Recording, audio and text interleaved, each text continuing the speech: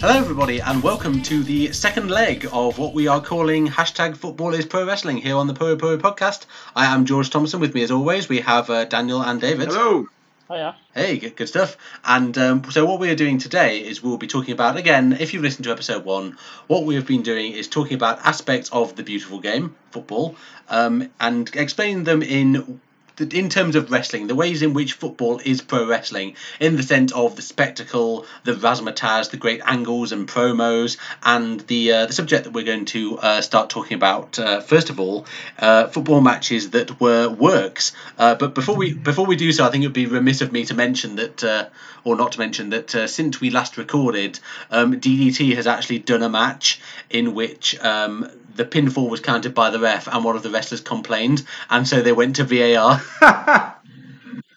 DDT, man, always ahead of the curve in cultural references when it comes to wrestling, man. Like, seriously. It was fantastic. I've seen it, and yeah, they even do the little rectangle Is motion. the video out and now of it? Because I've not seen it yet. Yeah, Oh, yeah, cool. it's No, on Twitter. I heard someone talking about it. I dare say Jamie will have retweeted it, but it's on the DDT English. It's very, very good. DDT does tend to get the comedy elements of wrestling very right, and I mean we've just witnessed a shocking result in the World Cup. Yeah. Full disclosure, at the time of recording, we've just seen Brazil go out 2-1 to Belgium and in the quarterfinals of the World Cup. I think it's on. Luis Oliveira smiling from upstairs. Yeah. Looking down upon the ball. It's not even No. dead. Just floating in an eternal kind of purgatory. This World Cup has full of pro wrestling, really, just like absolute mad shit, villains of the piece, and some great bumps from Neymar as well. Throughout the tournament, the roles he was doing would have disgraced the technique of even the canniest lucha veteran. Oh, mate. Such was the grace of his tumbling. I mean, Kurt Hennig at his prime, at his dangerous, don't give a fuck prime of insane back bumps, has nothing on this guy. Fuck me. The best thing is about Neymar is that I got an angry phone call from my dad about him. That's what was best about him. You know what my dad said? He rang me up and he was like, that Neymar, he's got bags of talent, but I tell you what, he's a fucking embarrassment. From the little I know about your dad, that does sound like the sort of thing he would say. The only time my dad has ever commented about football to me, I remember once we went to the Chippy, and he went into the Chippy and I stayed in the car. I'd love a Chippy. I live in Spain now, I can't get them. Oh man, you need to get a Chippy. This isn't the best Chippy in Glasgow, so, but we're carrying on, right? But there was a TV in the Chippy, and they came out, and we went home, and he said, I was watching football and the Chippy, and they had sports scene on, and I says, did you know that Hamilton Accies are in the Premiership? And I'm like, yes. He says, yeah, they've been there for a while. He says, but they're shite. Yeah, they are. He says, no, I mean, they're really, really shite. Because all he thinks of Scotland clubs are from how good they were in the 70s when he used to get cigarette cards. Of all the That's the reference. So he's like, the Hamilton Accies are fucking rotten. And I was like, yeah, they are rotten, but I didn't get into telling him about how they get scammed out of £500,000 by a phone scammer, but just blow his mind. Yeah. Let's not dose him up too highly on the first go. Baby steps. The first thing, as I've intimated before, is we're going to talk about is football matches that were works. So, seeing as we're in a World Cup year, I thought I would start with a few World Cup examples. Now, it might shock you to know if like me, your image of FIFA and the World Cup is one of rigorous probity in all aspects, and certainly no shenanigans. That actually thinks that. Who holds that as an opinion? Sepp Blatter, that's it. A Mr. S. Blatter, Esquire of Geneva Penitentiary, Switzerland. Oh, he's going to penitentiary. Sepp Blatter is going to the penitentiary. Just waiting for his cover of Folsom Prison Blues. Just him and a Swiss bullhorn. Cheeky edit. Yeah, it may shock you to know if you hold this opinion about FIFA that there have been not one, not two, but 3 World Cups which have allegedly been decided by foul means. Now, none of the stories I'm about to tell are 100% corroborated, but when has that ever stopped us? So, Exhibit A. The 1934 World Cup final between Italy and Czechoslovakia held in Rome. Legend has it that the Italian players received a telegram from Benito Mussolini himself on the morning of the game, simply saying "win or die." God, I hate Benito Mussolini. Yeah, I know he was a right rotter, wasn't he? Fucking wrong. It's a very controversial opinion, especially Yeah. in 2018. Yeah, but, yeah, Yeah. You know, I think we can come down on the fence and say Mussolini. yeah.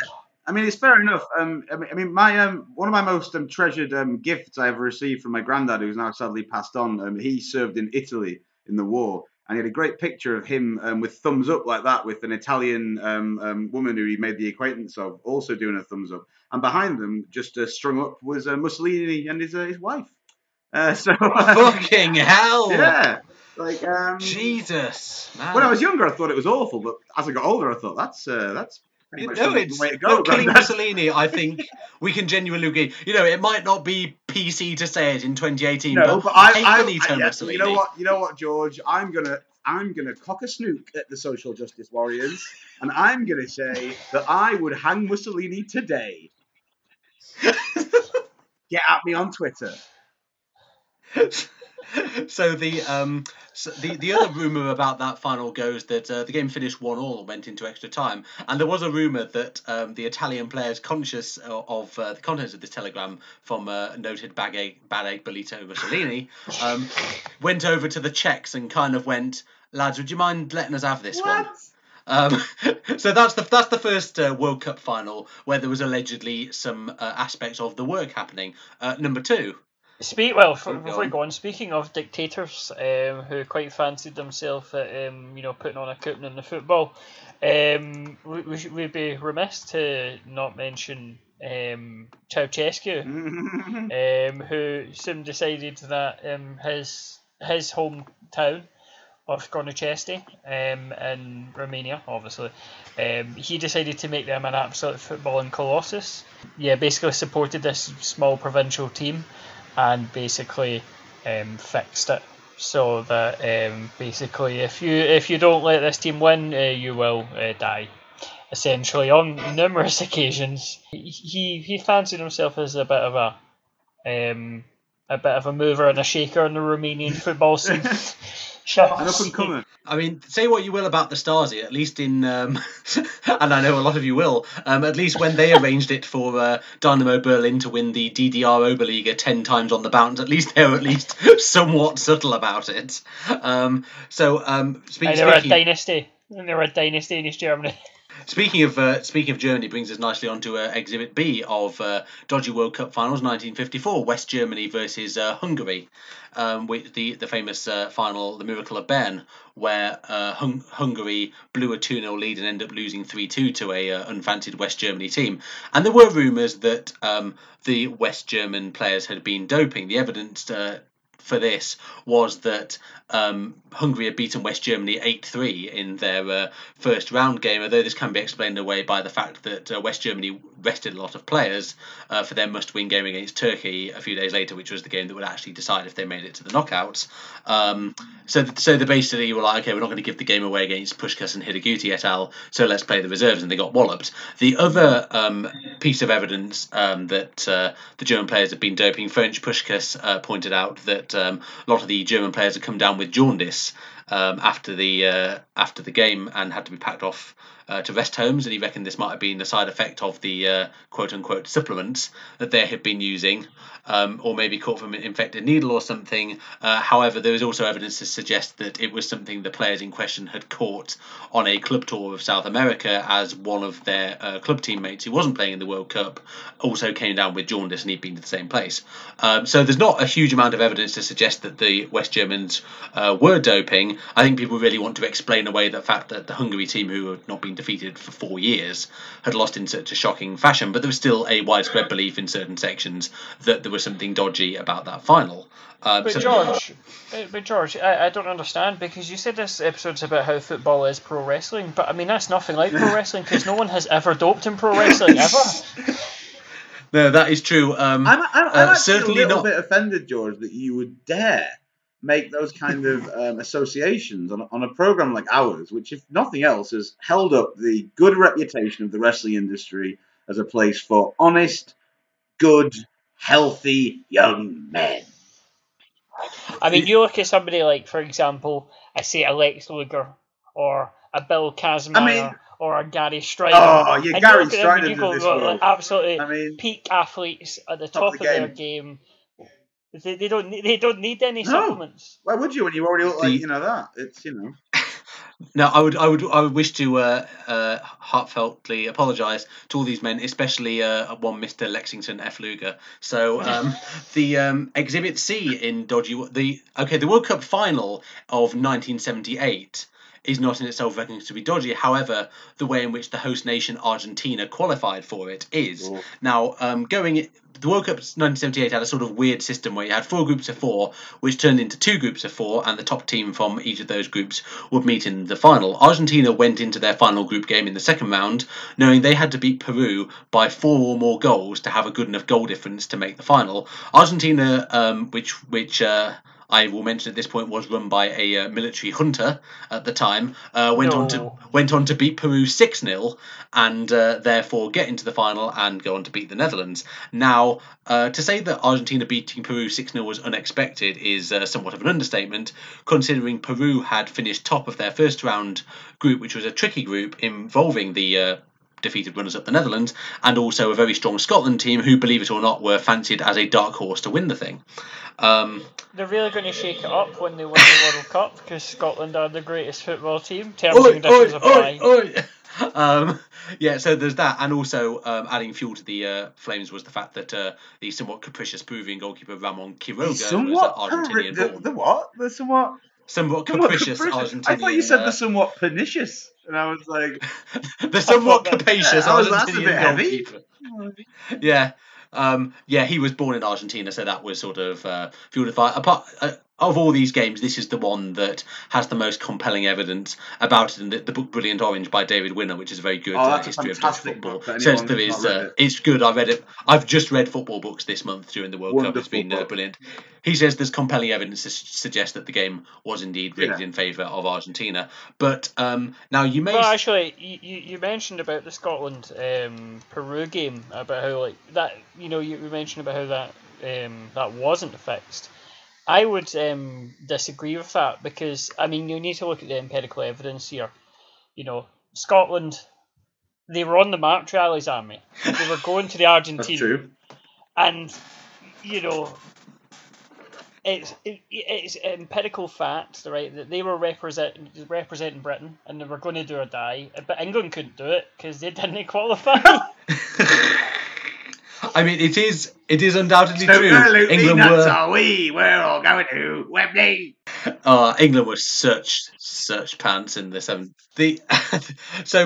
I mean, you now you may object and say, well, are these truly works if not all of the players, certainly the beaten opposition, were not in on the work? And there is evidence to suggest, for example, a wrestling match in which only one person is treating it as a work, such as, for example, some of the matches involving Akira Maeda or Nobuhiko Takada versus Koji Kitao. One guy was treating it as a shoot, the other guy was treating it as a work. Ogawa! I want to submit to you an example of a football match that was undoubtedly a work. And again, it's a World Cup, and then we can go into examples from your own experience of this. 1982 World Cup first round match between West Germany and Austria, the so-called disgrace of Gijón. So going into the game, this game is the reason that the final rounds of World Cup group fixtures are played simultaneously to stop things like this happening. West Germany and Austria went into the game knowing that a 1-0 win for West Germany would send them both through to the second round. Germany scored after 10 minutes, and the players spent the next 80 minutes just passing the ball aimlessly to each other, not even trying to do anything. All of them content to just ride it out. One Spanish newspaper referred to the game as El Anschluss. Yes.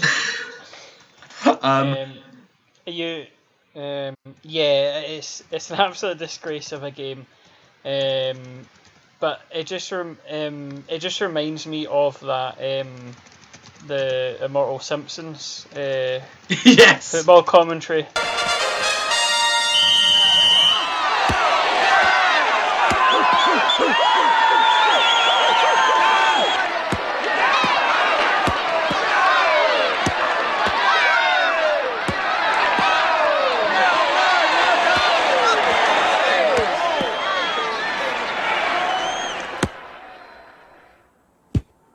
Boring!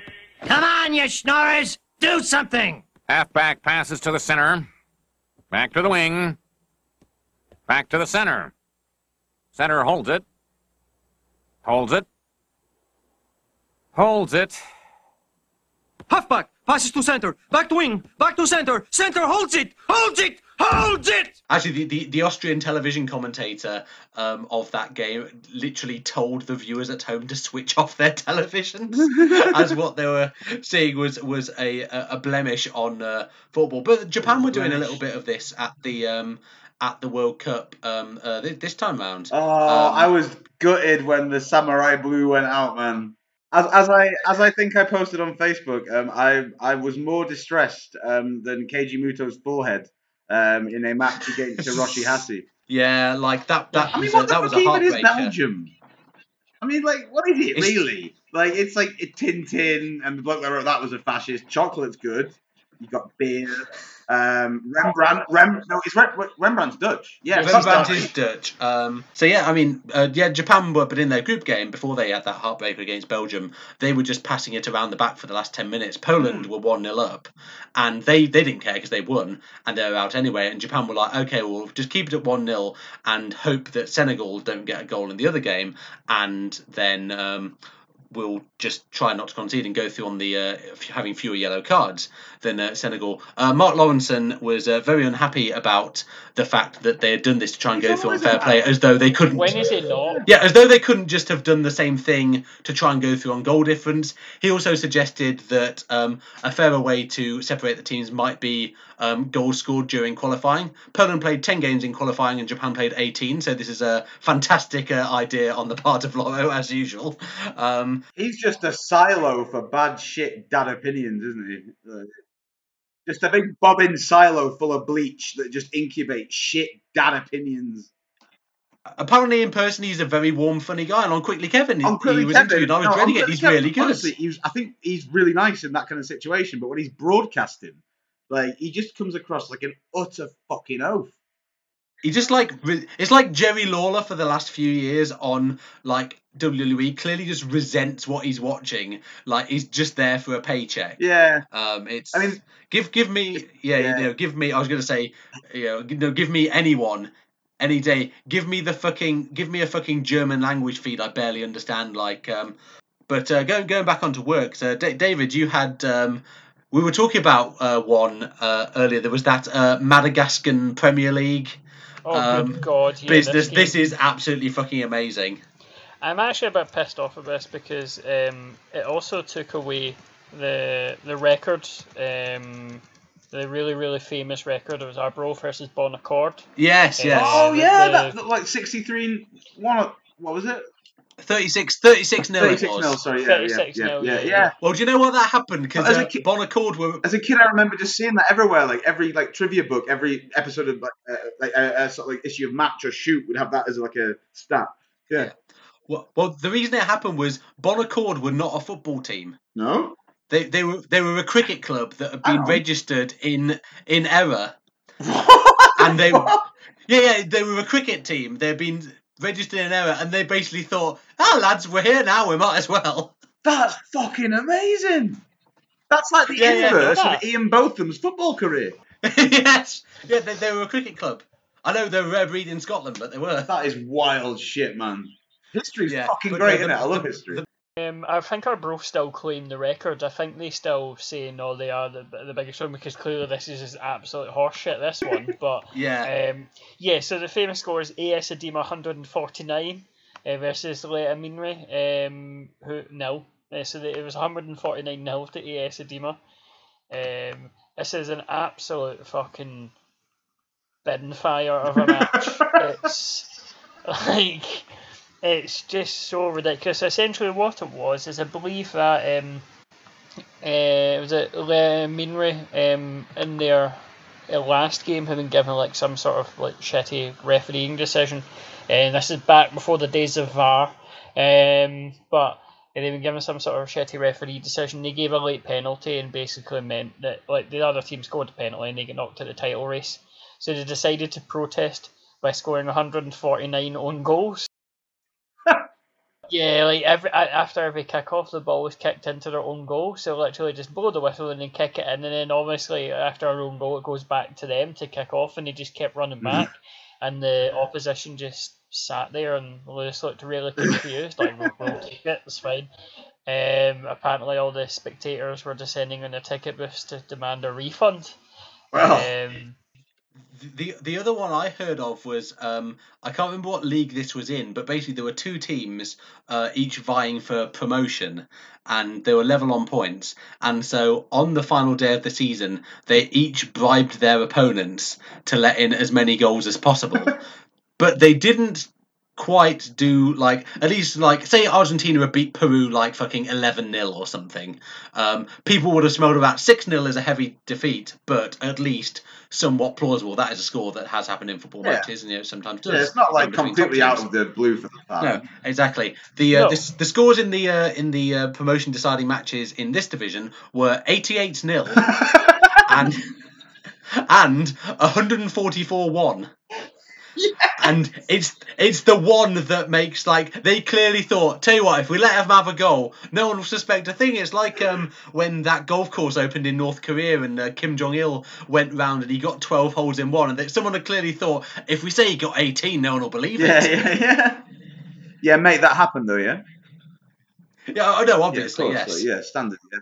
Big up the tankies, yeah? Yeah, the great leader is basically this generation's Colin Montgomery. He's more likeable than Colin Montgomery, to be fair. Monty! I'd like to mention this is the third time we have referenced Colin Montgomery in this podcast. Just before we move on, who is your favourite Monty? Is it the African field-based marshal? Is it Monty Don from Gardener's World? Monty Python? Or the other Monty that we actually had at the start of this, which I'm too drunk to remember? The man from Del Monte. That guy. I am going to trump all of these with Monty the dog who wears glasses. Oh, What? a deep cut What? from the interwebs. I know, yeah, it's a deep cut for you. Well, I mean, I will say that Colin Montgomery he won a record 8 European Tour Order of Merit titles, including a streak of 7 consecutively from 1993 to 1999. This is the third time I've mentioned this in this podcast, and I will mention it every single time we mention Colin Montgomery. Spoken like a man who definitely does not have Wikipedia open in front of him. True. Does he have Jet's autograph though? Gone outside that New Millennium barn dance. Because I don't. But if someone would like to, anyway, this is probably not the time or the place, lads. Yeah, come on. Probably Get not. yourself together. Have some Daniel, decorum. Come on, for God's sake. you pervert. Honestly, you degenerate Daniel, bastard. before we move on, you played youth football, against Titans such as Rhenish Vulcans and other teams. Well, it's Did funny you should ever mention come that, across- George. Because I have a contribution for this section which is somewhat based around those experiences. Oh, do you? Let's hear it then. Well, We genuinely didn't plan this before, by the way. Go on. Yeah. the story goes. This is not this time about the much vaunted Reddish Vulcans convicted fraudsters. Are you listening, Mr. Chairman? In strange ways. Are you listening, Reddish Vulcans? He's just Principal Valiant from the Simpsons. Dr. Spock. Are you listening? Was he a Vulcan? Yes, All right, good. half, Yeah, cool. half Vulcan, half Yeah, human. sweet. Anyway, Daniel, Anyway, go on. this isn't about the Vulcans. This is, of course, about the storied team from the Badlands of Wigan, Young Stockonians. Now, Young Stockonians... Of Mako Satomura's Of course, yeah. So Young Stockonians were the worst team in the league, and we were playing them on the last day of the season, and if we won, we would have clinched a promotion place. We were trying to get into that fourth place playoff, right? Now, Young Stockonians, I don't want to be unkind, but I will just say that a lot of the players that were in Young Stockonians did go on to become quite big deals in weird shit around Gamergate. So, like, Great. like at least 3 people that played for Young Stockonians for some reason. Wigan must be a hotbed of this shit. Like, but this is like early on when they were kids, but it's weird. But anyway, we were playing them, and the referee that was meant to be there for the day from the Metro League, that was the official institution, he didn't show. So, of course, in those circumstances, you have to get a volunteer from, one of the parents or someone to referee the match.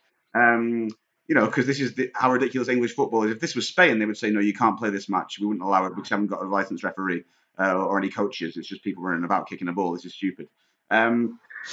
Anyway, so the match went on. And as it went on, the guy that had volunteered, he was a father of one of the Young Stockonians people. But, us more Celtic, warriors, we presumed everyone had our warrior spirit, that everyone would have our decency, and that no one would be a homer for their own son's team.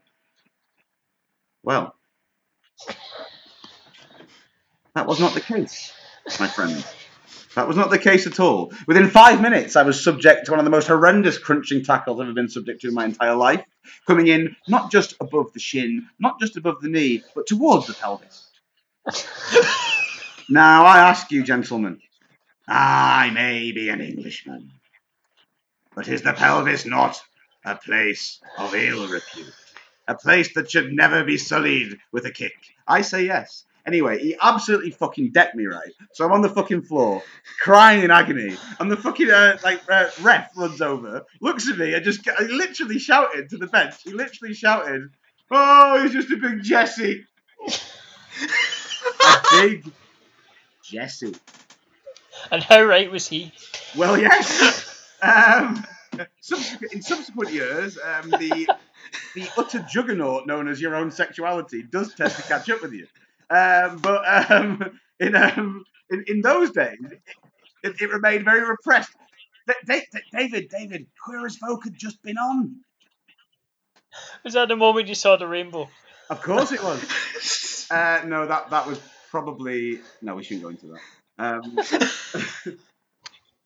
I can't name names. Well, this has got right out of hand, so let's bring this one back. Oh fuck! I have to say, like, it says something that I've been up since 5 a.m. because I went into work early, so I could fuck off to watch the World Cup, and I'm not the least with it member of the podcast at the moment. Like, that takes quite some doing. Oh yeah, it was fantastic. Yeah. It was a nice insight into the grimy world of youth football, which I was always too lazy to ever get into myself. Actually, speaking of like just right hammerings, this isn't one which to work, but like a story I want to relate before we move on to our next segment.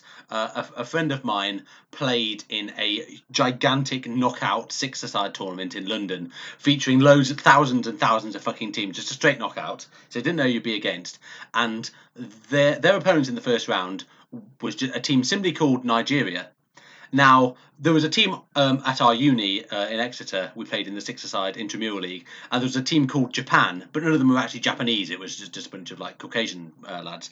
So they assumed that, these guys are calling themselves Nigeria. It's just a bunch of fat 35-year-old white accountants trying to be funny.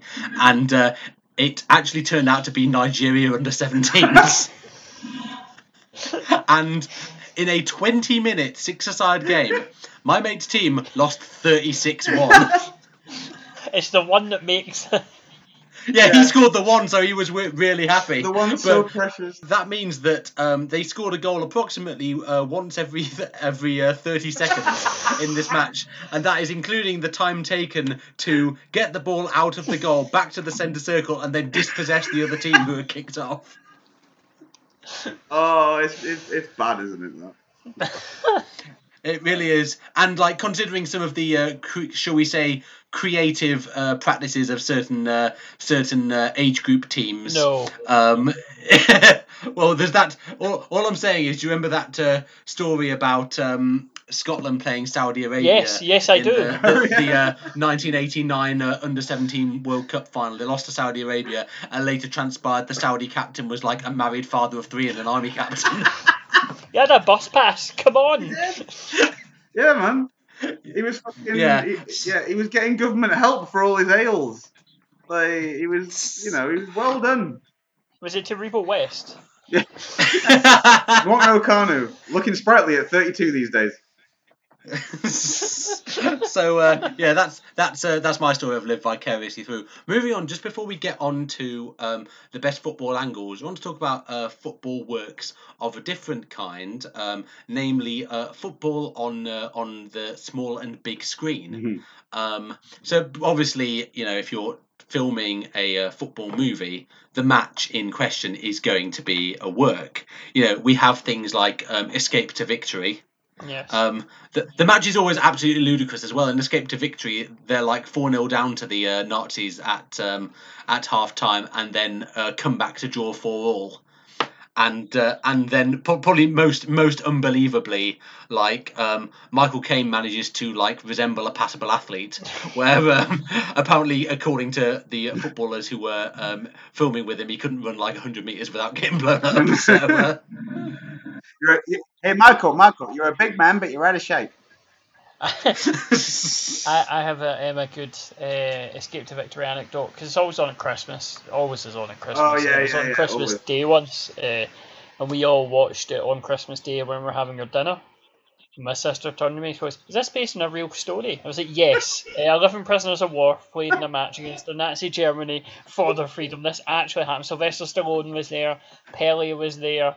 Yeah, they were all there. This All is the big names. entirely, in fact, yeah."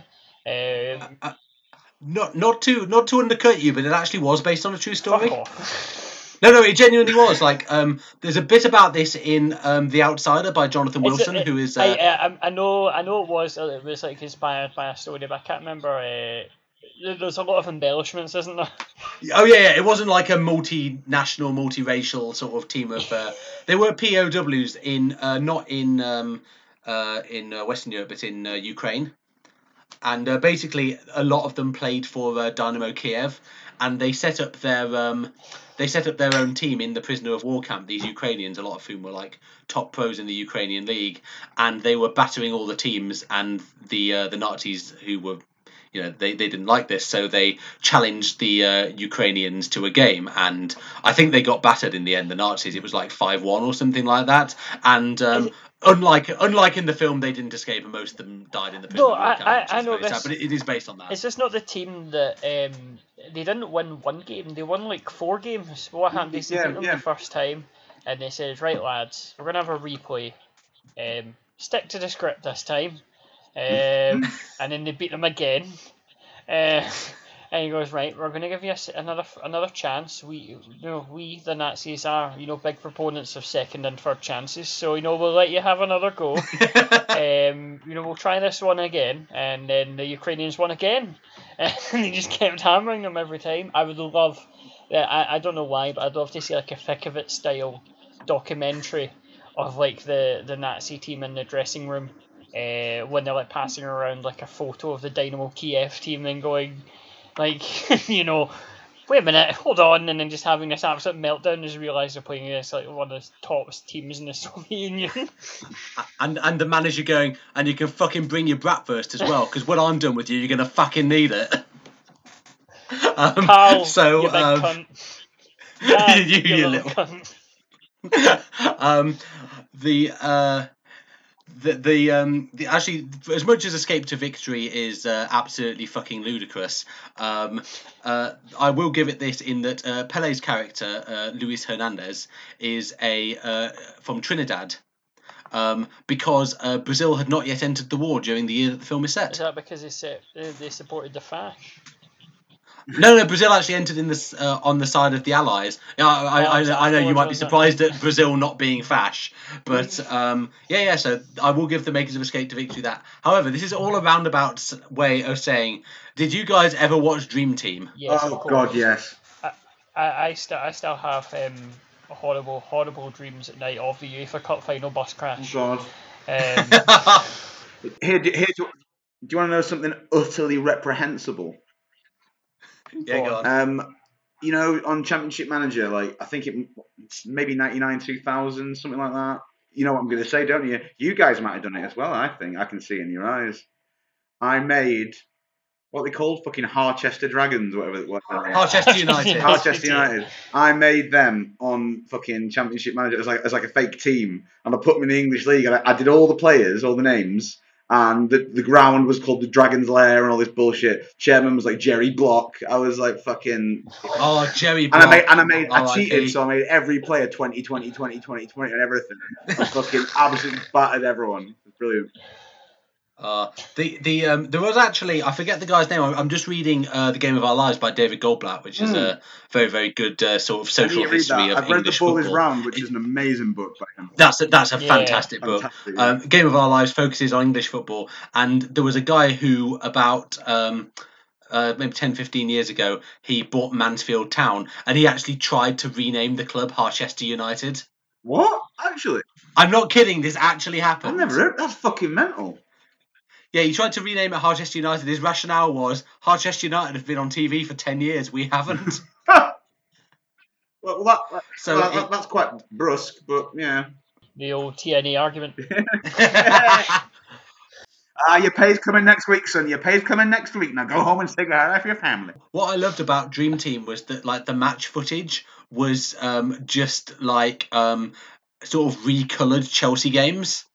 You see, I remember it as being amazing because I've not seen it since it was on. Yeah. It was just like the match footage was. They did close-ups of the actual actors. Yeah, that's right. But then they basically just recoloured the Chelsea players purple and just showed the footage. And you look at the goals and think like this looks somewhat familiar. And actually, in later series, Chelsea signed Didier Drogba, and they were like, oh shit, we're gonna have to so they found the actor who looked most like Didier Drogba, and but he was a centre back, so they just did a storyline where he'd become this makeshift striker, and it was really dodgy. I mean, that literally is Roy of the Rovers stuff. I love the idea of at one point Diego Maradona on a purple strip just hammering a ball with his fist and hitting it into the goal. Nobody will notice. There was one episode where there was a series where the storyline was that they'd been relegated from the Premier League for financial irregularities, and they finished fourth, but for some reason were still allowed to compete in the Champions League. What a grotty EastEnders storyline! The car lot's burnt down. And they got drawn to play Lazio in the Champions League, but they didn't have any footage of Chelsea playing Lazio. So basically what they did was they just filmed it with a load of extras, and it was really obvious that there was fuck all people in the crowd, and it was played at the fucking New Den or some shit like that. What do you mean Ian Beale wasn't a fucking centre back for Lazio? Did you see his moustache? That says 1970s hardman Italian defender. Or chip on lip. I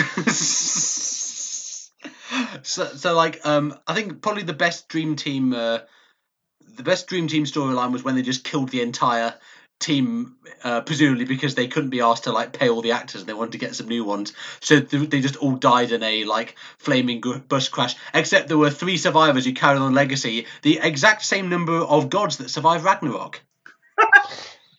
Are you saying, George, that there was a deeper subtext to this show? I would have gone for some surtext, just anything. All right, Bactine. I literally don't even know who the fuck that is. I think he's a Russian literary theorist, though. Yeah, it's the Menippean theory. Yes, all that shit. smart now. Yeah, I mean, because like Dream Team when it was at its heyday, kind of centered around about the same time as when Brookside went down the toilet. And Get emotional about Brookside. oh no, I love Brookside, and there was just such an arms race of like batshit stuff, like when the IRA turned up in Brookside Close, and there was a helicopter crash, and Giant they Baba was hammered knocking on Drummer Jimmy out the Corkill's window. door, saying, "Jimmy, I need you to do one last job. Jimmy, I need you to do one last job, please." Oh, Come in, fucking Baba. Come in the kitchen. We'll talk about it there. Oh, the other great thing about Dream Team was the repeated cameos by former Chelsea right back Mario Melchiot, who clearly fancied himself as a bit of an actor, and he was in like one episode of series. He was always there, like doing cameos as himself. It's like when Hitchcock would always put himself in his films.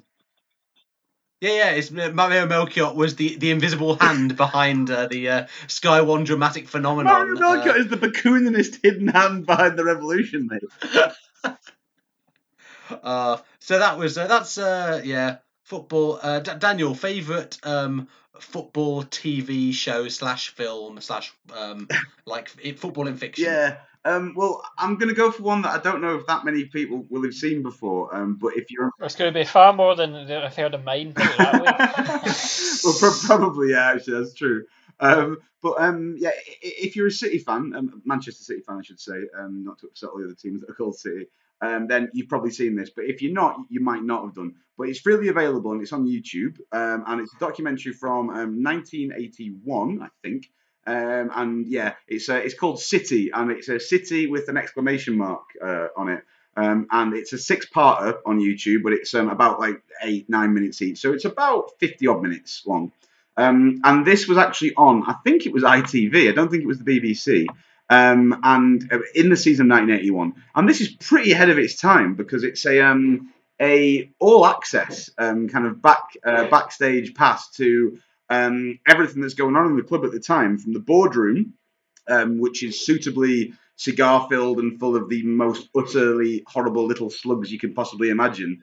Just pinstripe slug fuckwits.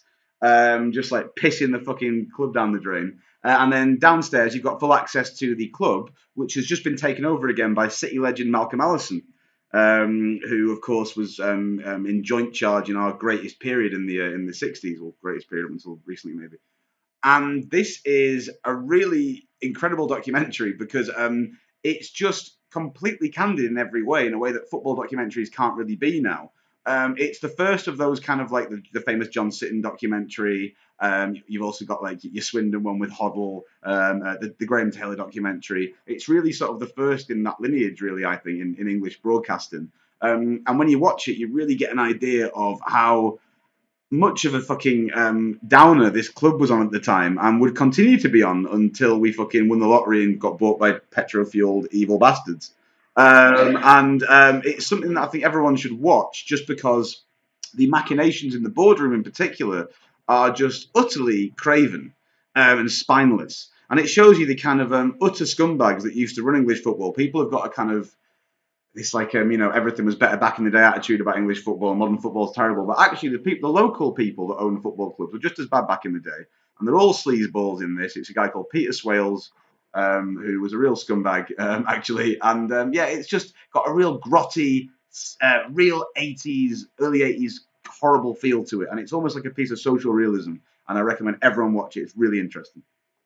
So you probably say that was the football equivalent of Beyond the Mat, in terms of the first thing to really lift the lid on just showing someone having one of the pies at half time, like he's got a puke, he's got a puke. Yeah, well, the equivalent of that in this would be there's a wonderful moment when you see Allison, who's basically a kind of a faded great at this point. He's kind of it's kind of upsetting because you can see that his ideas are still very progressive, they're still very interesting, they're still very free-flowing, and he's a real innovator in those kind of like continental ideas being brought into the UK. But the UK is still kind of catching up with him, and some of the players don't really get it, and then he's got a few players who are very young, and there's a moment when he just takes one of them aside and he sort of gives him instructions about his runs, and he's very specific.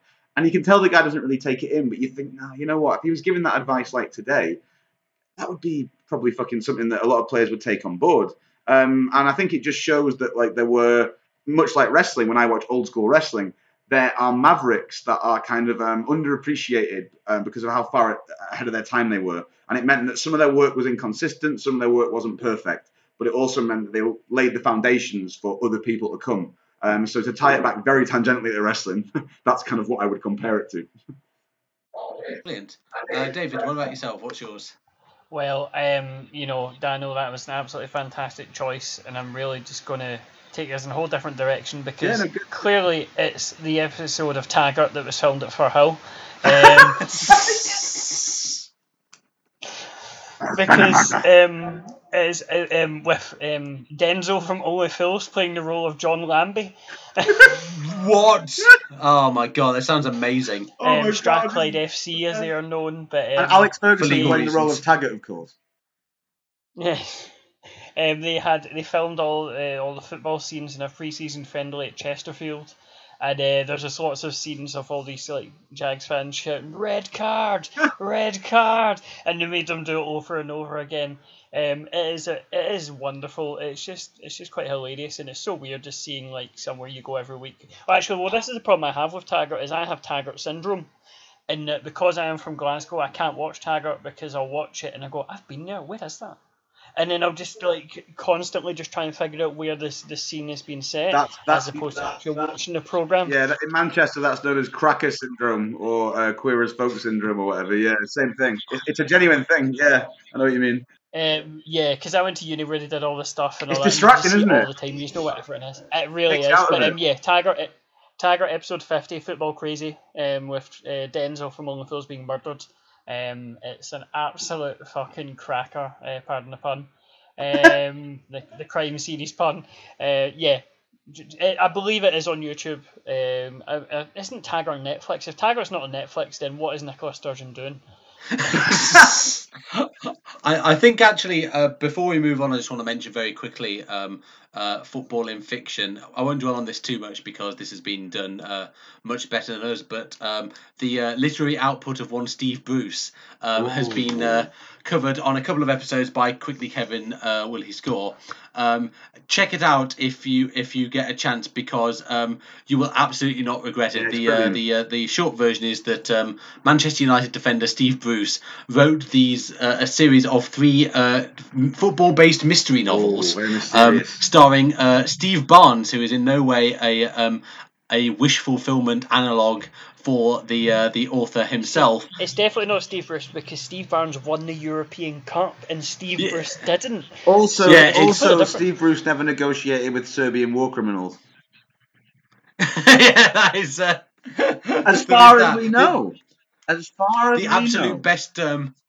The absolute best bit is when Steve Bruce turns his hand to depicting Muslim characters. Oh God! God!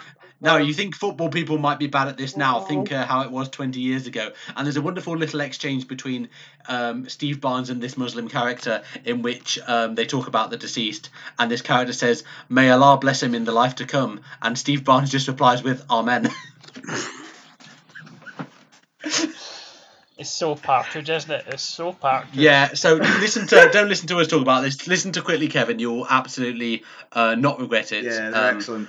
So coming up next, what we have is now we've talked about football matches which were works, but what goes beyond the work? What do these works all add up into? So what we're going to do is talk about the best angles in the history of football. So the one I want to offer to you, it actually does tie into one of my favourite football promos, which is one of my favourite promos, not for the right reasons, but you see why in a minute, which I forgot to mention in the last episode. Also, can't believe we didn't mention Delia Smith's promo at halftime of that Norwich City.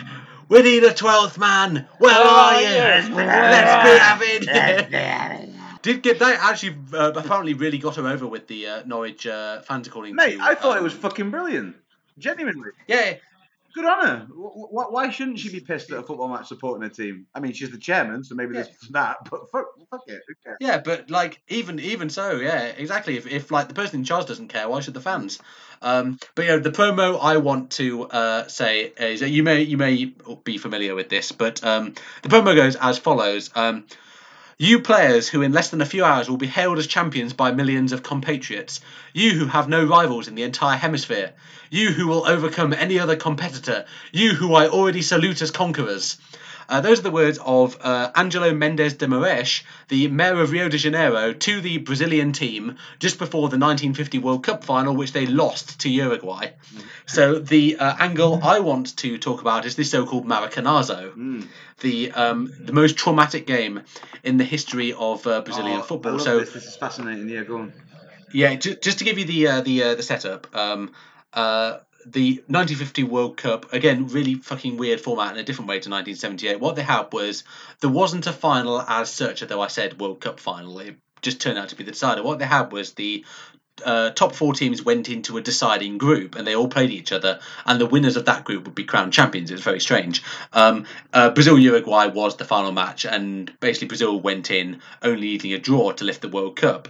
They went in as hot favourites. They had an unbelievable squad. They were playing at home in front of a crowd of 199,000, which is a record for football attendance, which will presumably never be broken. Apart from WrestleMania 3.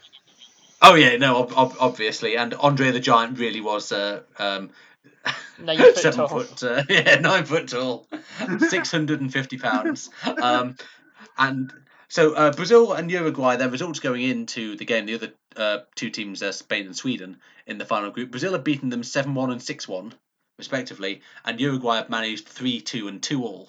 So Brazil obliterated these teams, Uruguay drawing and barely squeaking past them, and then Uruguay went on to actually win 2-1. Now, to say this traumatised Brazilian football is an understatement. You may be familiar with the iconic yellow kit of Brazil. Up until 1950 they played in white, and they actually changed the kit because it was so associated with that defeat, and they held a competition to design a new kit, more reflecting the national colours. The goalkeeper, Moacir Barbosa, was never allowed to forget this defeat. 30 years later, he recounts that he was out doing some shopping, and this small child points at him and goes, "Look, Mum, that's the man who made Brazil cry." And yeah, I know it's really heartbreaking. He never really got over it. He actually held a barbecue at his home like years later, and he had actually acquired the goalposts from the Maracanã Stadium from that game, and he held a ceremonial burning of it. Now, and a lot of this information I gleaned from Futebol, the Brazilian Way of Life, by Alex Bellos, the football writer slash puzzle setter for some reason. Finished it. I really should have done. It's a good book actually. Yeah, it goes into a lot of different aspects of the sociological aspects of Brazilian football. It's really good. But he says that the book was written around about the year 2000, and there were far more books devoted to the 50th anniversary of the 1950 World Cup than to the 30th anniversary of the 1970 World Cup, which Brazil actually won. And the 1970 vintage is known as the greatest World Cup of all time, virtually universally by football fans. But they are more fixated on the final that they lost. And even though Brazil have won the World Cup 5 times after this, people still talk about it. And now, we often say that the best wrestling angles include some long-term booking. Obviously, we had the sequel to the Maracanazo in the notorious Brazil 1 Germany 7 game from 2014, again taking place at the Maracanã Stadium in Rio de Janeiro, and the hope was that Brazil were going to exercise these demons. It was a home World Cup, and if anything, produced a defeat just as traumatising. I actually had a really weird experience of this match because Sarah, my other half, and I were on holiday at the time. Friend of the podcast and former guest. Yes, former guest. In fact, I think she's actually appeared on more episodes this calendar year than you have, Daniel. Yeah, probably. The internet problems. Yeah. But me and her were on holiday in Switzerland, and I saw I hadn't actually planned it this way, but if our plane had been on time, we would have arrived at the friend's house we were staying at just about in time for kickoff. Anyway, it turned out it was delayed, and so we were basically standing in a lift in Zurich airport, and I was getting antsy because I knew we were missing the game, and I said, Sarah, and like I knew her best mate from home was watching. He's like, yeah, text your mate and say, ask them what the score is. Get a text back saying 20 minutes gone, Germany 2, Brazil 0. I thought, bloody hell, that's a good start. And then we get a text back a minute later saying Germany 3, Brazil 0. Then a text back a minute later saying Germany 4, Brazil 0. I was like, are they having you on? And then 2 minutes later, get a text to Germany 5, Brazil 0. I was like, no, fucking hell, it's bollocks, mate. They're pulling your leg. And this Swiss bloke in the lift overheard us and just said, oh, your mate is joking with you. I've just come from the bar. It's only 2-0. And it probably was 2-0 when he'd left the bar. But in the short time it had taken him to walk into the lift, Germany had scored 3 goals. So that's my pick for the Maracanazo, my favourite angle in the history of football. What have you guys got? Well, do you have one off the bat, Daniel? Or I can go into mine if you want. This is more of a deeply personal one. For myself. Well, mine's quite a quick one, I think, because it's not like something I'm deeply personally held to, but something I just really love. So I'll just do a quick one, then you can do like a more in-depth one. Yeah. All right. Yeah. So cast your minds back, ladies and gentlemen, to the late 20th century. It's not the Lake District. It's not the North. It's that thing in between. Oh, is it Carlisle? It is Carlisle, George. Now, yes, I was going to do this one. Why would a man like me, at a time like this, talking to two lovely boys like you in a bar here, actually be talking about this? What would it be? Oh, God. I'm going to cry. Don't. What would it be? Come on, someone tease it out of me. I don't want to give it out. Jimmy Glass. It's Jimmy Glass! Jimmy Glass! Ladies and gentlemen, Jimmy Glass! Ladies and gentlemen, everyone listening, I would now like to call, my hand is reaching out and touching your hand, and I would like everyone to stand up and give we're not going to do a minute, it's fucking stupid, a 5-second applause for Jimmy Glass. We ready? 1, 2, 3. Oh, that's enough, don't spoil it. Yeah, so Jimmy Glass. If ever Roy of the Rovers ever wanted to win a game of football, this was the one. The players out on the field, Carlisle United desperate to make sure it's not the last time they come out here as a Football League side. They have got to win. It was a proud history for the club to be in the Football League. It's been in the Football League for some 70 odd years, and it's all about to go pear-shaped, go out the window. And Plymouth coming forward again into the box. There's a chance on here. Everybody in that ground thought that Carlisle were about to be relegated, myself included. Whoever scores for Carlisle now will be knighted. Give him a knighted, give him the OBE, the NBA. Scores one each. Plymouth had scored. We'd equalised through David Brightwell. Then this 4 minutes comes up. 4 minutes to save 70 years of league football. The crowd realised that it was now in Carlisle's hands, and if they scored a goal, they were saved. If they didn't, then they were relegated. With 4 minutes to save your football club. The crowd were passionate, they were really getting behind them. United, you know, roaring on. This is going to be a momentous corner kick on the right-hand side for Carlisle United. I just had this feeling where I thought, well, I've got to go up for this. I looked over at Nigel Pearson and he waved me up. And it was like that, well, you might as well, son. Jimmy Glass, get up there. You might as well, for heaven's sake. I just headed for the 6-yard box. That's where the action happened. It's something like Jimmy Glass! Jimmy Glass! This bloke in red and black. Volley. Get in. Goal. The goalkeeper has done it! Jimmy Glass! And as soon as I turned, I just got absolutely poleaxed. But it's like 3,000 supporters on top of Jimmy Glass. Even the referee gets jumped. It suddenly got scary. Jimmy Glass. It was like, so emotionally hyped up. You were, That moment was the best point in my life. Being carried off the football pitch by 7,500 happy, screaming fans. A goalkeeper on loan from Swindon Town, nobody had ever heard of. Kept a couple of clean sheets, but done his job. but popped up and scored the most important goal ever in a league club's history, ever. And oh, Sunderland, Jimmy Glass! The goalkeeper has done it! Jimmy Glass, the goalkeeper, on loan from Swindon Town! And Carlisle United are staying in the Football League! That'll never happen again. Ever. Just, tell you, it takes your heart away. It does, makes you want to cry. I will say, you know how like it's kind of a common thing. I'm trying to avoid gender stereotypes here or whatever, but you know how, like, for example, a lot of women will have a film they cry to. So they have, like, The Notebook. The Notebook is a big one where they put it on just to have a good cry, right? This is my Notebook. This is the thing I'll watch if I need a good cry. Do you think we should explain who the fuck Jimmy Glass is and why we're talking about him for the people who have no idea? He is the greatest man alive. Yeah, he's the greatest man alive. And since we got into films, I was going to make an Umbrellas of Cherbourg reference, but we'll just reel back and go to Jimmy fucking Glass. So yeah, Jimmy Glass was a goalkeeper on loan at Carlisle at the lowest point in their history. They were going to be relegated. And they needed to pull something out of the bag in the last minute of the game, or the last minute of the season, to have any chance of staying up. And I think other results might have depended on it as well, but I'll have to look into that. So this was really fucking last chance saloon. It's your club about to go out the league, potentially, and it's a huge... Yeah, and we should probably say it's not just the league, it's the football league. It is professional football. Yeah. If you go down to the conference at this point, this is pretty much... the death of a club. Yeah, emotionally, like there is pretty much nothing worse.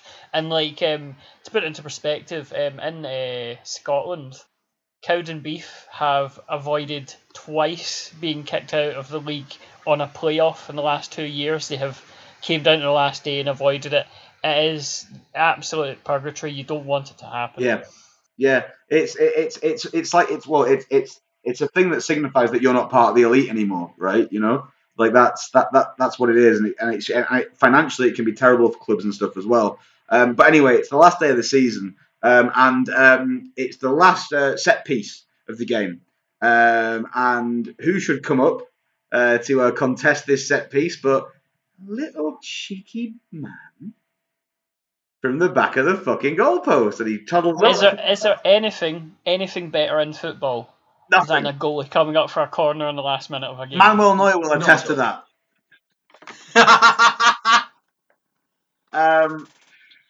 So you might be pissed, but I'm still topical. I'm still turned on. That's the important thing. We're in the zone now. Come on, Danny, we go. We're talking about Manuel Neuer. The most Aryan man in the world. Apart from Kevin De Bruyne, he's really Aryan. Yeah, so Jimmy Glass just saunters up. You think, well, this is a thing that always happens. Keepers come up for, goal kicks. Although I suppose at the time it was a bit rare. It was like Schmeichel that seemed to be the pioneer. Yeah, he did it a couple of times. For that stuff. So I suppose it was a bit newer then, maybe. But he sidles up and the ball comes in and it bobbles about a little bit. Someone tries to get it, and it knocks down. It just falls perfectly to Jimmy Glass. And there... my friends, is the most beautiful moment in football history when the goalkeeper, on loan, strikes the ball into the back of the net and saves the club from its worst humiliation ever. That is fucking football, is it not? And it's also wrestling. That's it is, like... Absolutely wrestling. This was Daniel Bryan at WrestleMania 30. I was thinking about who to compare it to, and I thought Bryan's a really good choice, yeah. Yeah, in terms of the crowd reaction as well, like, there is... When Jimmy Glass, like, the ball falls to him and he blooters it into the back of the net, there is an instant pitch invasion. The crowd don't even wait for the match to be over. They all rush on with their Jagpin signs, all just brilliant. Just surrounding the guy. Jimmy Glass, this was his third and final game for Carlisle United. I mean, he was there on a short-term loan, but he is always going to... This is the first season I watched football as well, and this was the finale. Jimmy Glass will always be remembered for that moment. He only actually played professionally for another couple of years, and then he became a taxi driver, I think. Amazing. Yeah, there's a really good Guardian interview with him, like years and years and years afterwards when he was a taxi driver about it. Did Barry Glendenning do it, or am I Just I'm pretty sure it was Barry Glendenning who did it, yeah. Yeah. But yeah, and it was like clearly he has that albatross, and like literally nothing he will ever do will ever be better than that. That he has literally peaked in life. There is no doubt Yeah. about it, and he says that himself because there's a video which I guarantee I will be sticking in here because it is honestly I tell everyone I know about this video and I link it to them all the time because nothing in football has ever come close to No, this, and it's it is just the phenomenal. greatest thing. No. Like I'm a City Yeah. fan. Like I've seen my team win the league in the last minute. Like this is better. This is better. Yeah, oh yeah, yeah, absolutely. And like every time you now get the feeling that any time that your club is in dire straits, in the last minute you're getting near the edge, you're always just thinking we're gonna do a Jimmy Glass. Yeah. Keeper's gonna go up, keeper's gonna hit it in, and it's gonna like I can't even think about it because if that happened to Thistle, I think I'd just break down and cry. Yeah. Not gonna lie. I think I would just totally like go into tears. Yeah, it's such a gut punch. It's the worst. It says something for like how famous this thing is that like when you say to an English football fan, goalkeeper scoring a goal in the last minute, they will think Jimmy Glass. And he was like, I mean, yeah, but you say about like his later career. I mean, for his taxi driving career, read, Daniel Bryan post WrestleMania 30. He had that run with the title. They feuded him with fucking Kane, and he got concussed. And then he came back, and he got concussed again. David, what's your favourite angle? So my wrestling football angle is pure Memphis, right? Oh. I'll take you back to the halcyon days of. I'm not clicking that link because that's the sun. There we go. Good boy. And everyone listening, do the same. Never click on the sun links. Nope, don't do share it. them. Don't click on them or anything.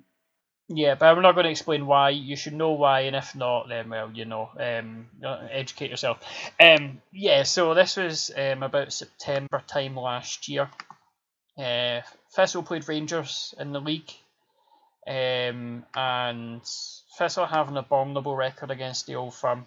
I don't think we've beat them in 25 years. I don't think we had not lost to them in 25 years, as a matter of fact. We played Rangers, and we drew with them, which is literally like winning the World Cup because a lot of, I was going to say Huns there, a lot of Rangers fans got really It's all right. upset. We're already clearly a ruthlessly sectarian podcast.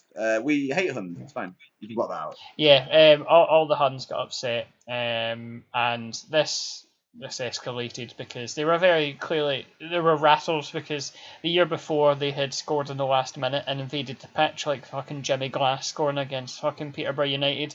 But they get very upset by this, and we took great pleasure in winding them up. And then the day after, they put up some videos on Thistle's On Demand section of like the manager talking about it afterwards and things like that. Usual post-match reaction. And you could see some guys in the stand behind just, in the seats, just walking about, and you're like, that's a bit strange. It's like 2 hours after the game. Who the fuck is this?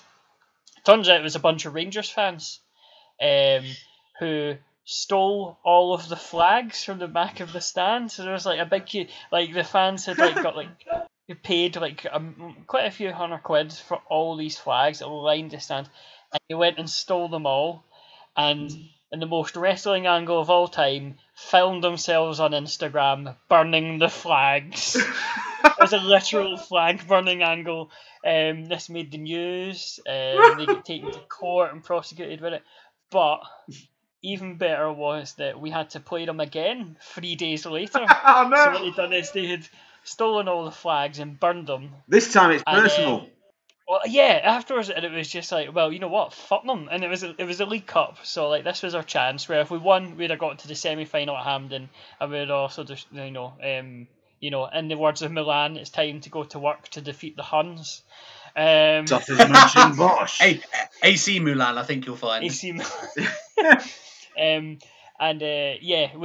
So everyone bought a flag, like tons of fans. I bought a flag, I still have it. We all took thousands and thousands of flags there just to wind up the Rangers fans to say, like, yeah, you burnt like 8 flags. We have like lots and lots more. And this it's like the Hydra. Oh yeah, this is like the most like emotionally charged game of football I've seen.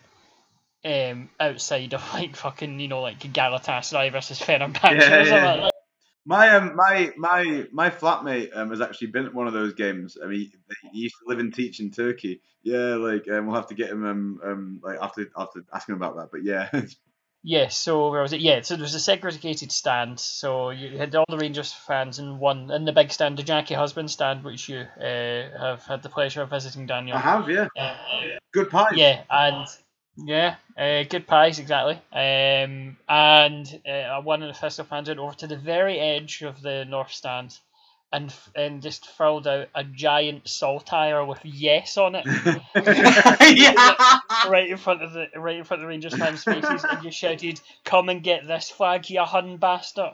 And then 4,000 Rangers fans, like Dawn of the Dead, just trying to claw at this flag to try and grab it. And then this culminated where in the, I think it was 89 for 90th minute, Thistle equalised against Rangers. Yeah, and then like injury time, Thistle equalised against Rangers, and Alan Archibald, the manager, ran up to Pedro Caixinha and shouted, "Get it right, fucking up you!" And honestly, I was rigid. I was absolutely rigid. How'd you like that, Apples?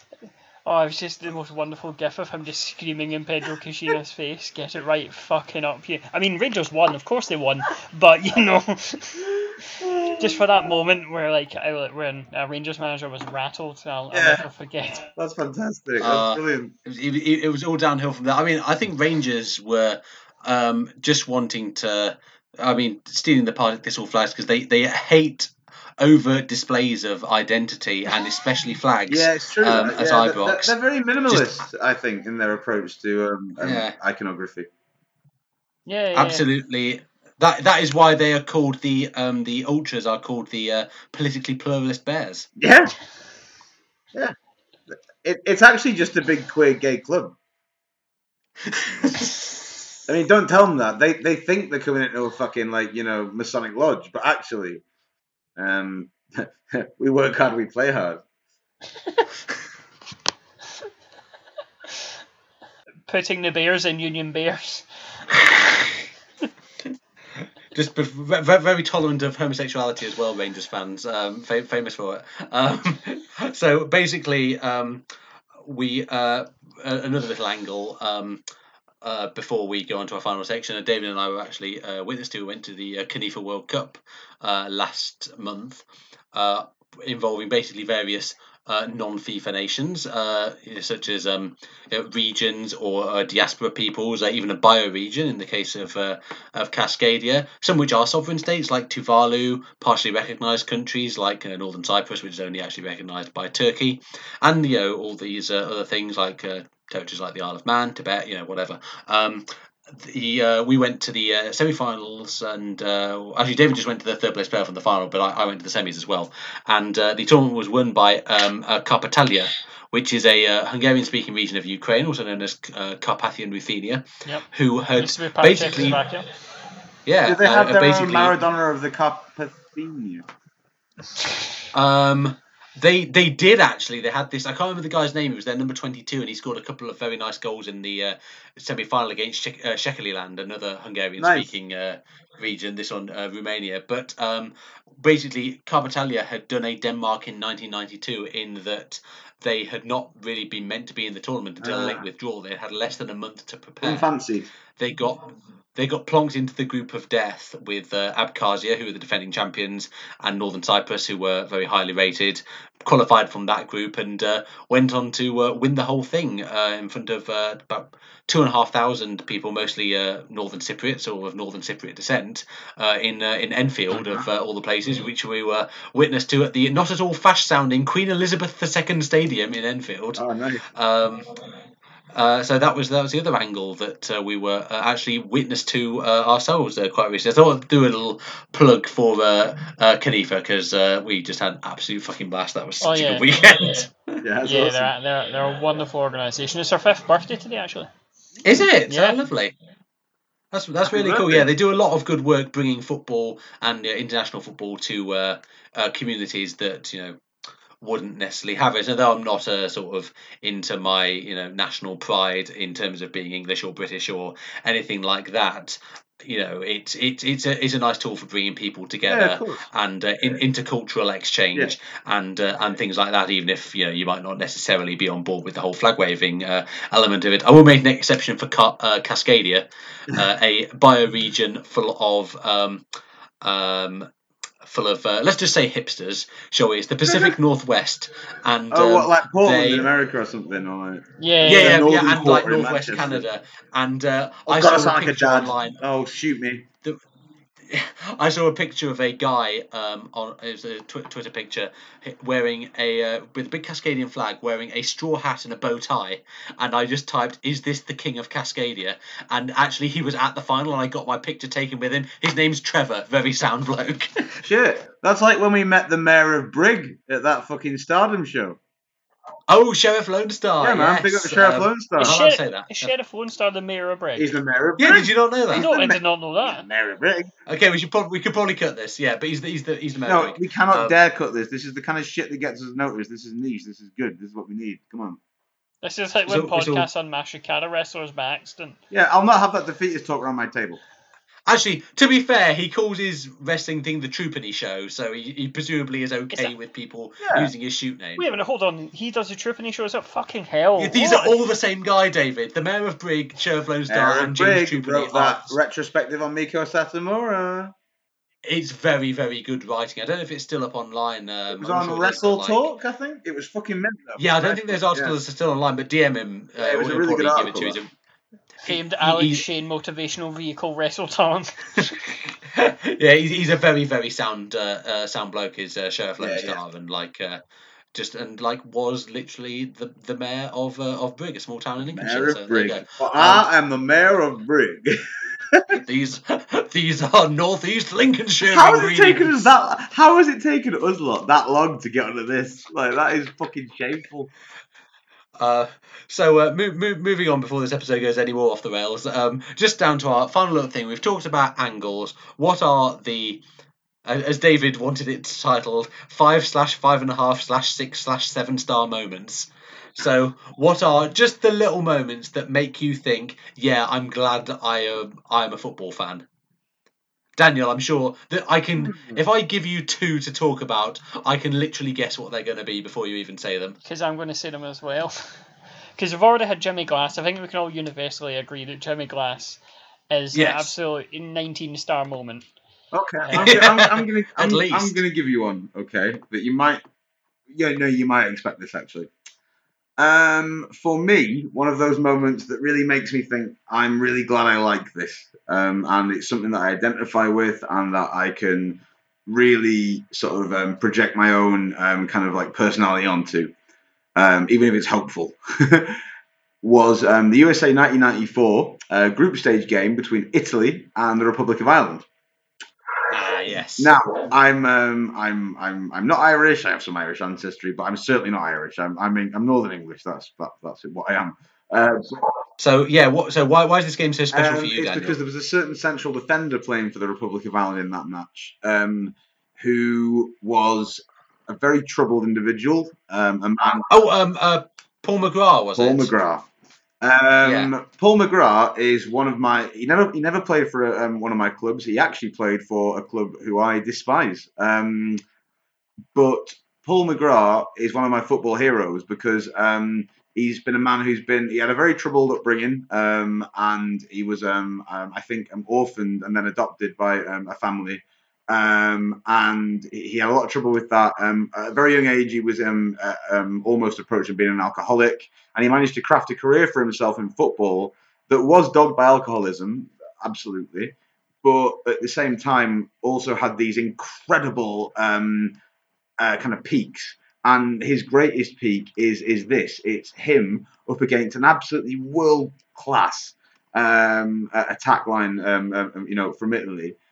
Baggio, players of that caliber. And he repels them in every instant with his head, his face, his shins, his arse, his stomach, his feet, with brilliant time tackles, with courageous headers.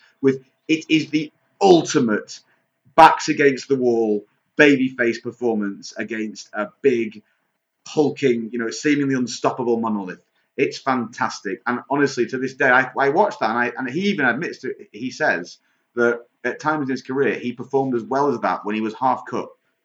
Like that's like I'm not romanticizing that at all. I'm just saying that that's incredible that someone could be that gifted. I mean, I have a couple of drinks these days, and as listeners of this show will attest to, I can barely speak.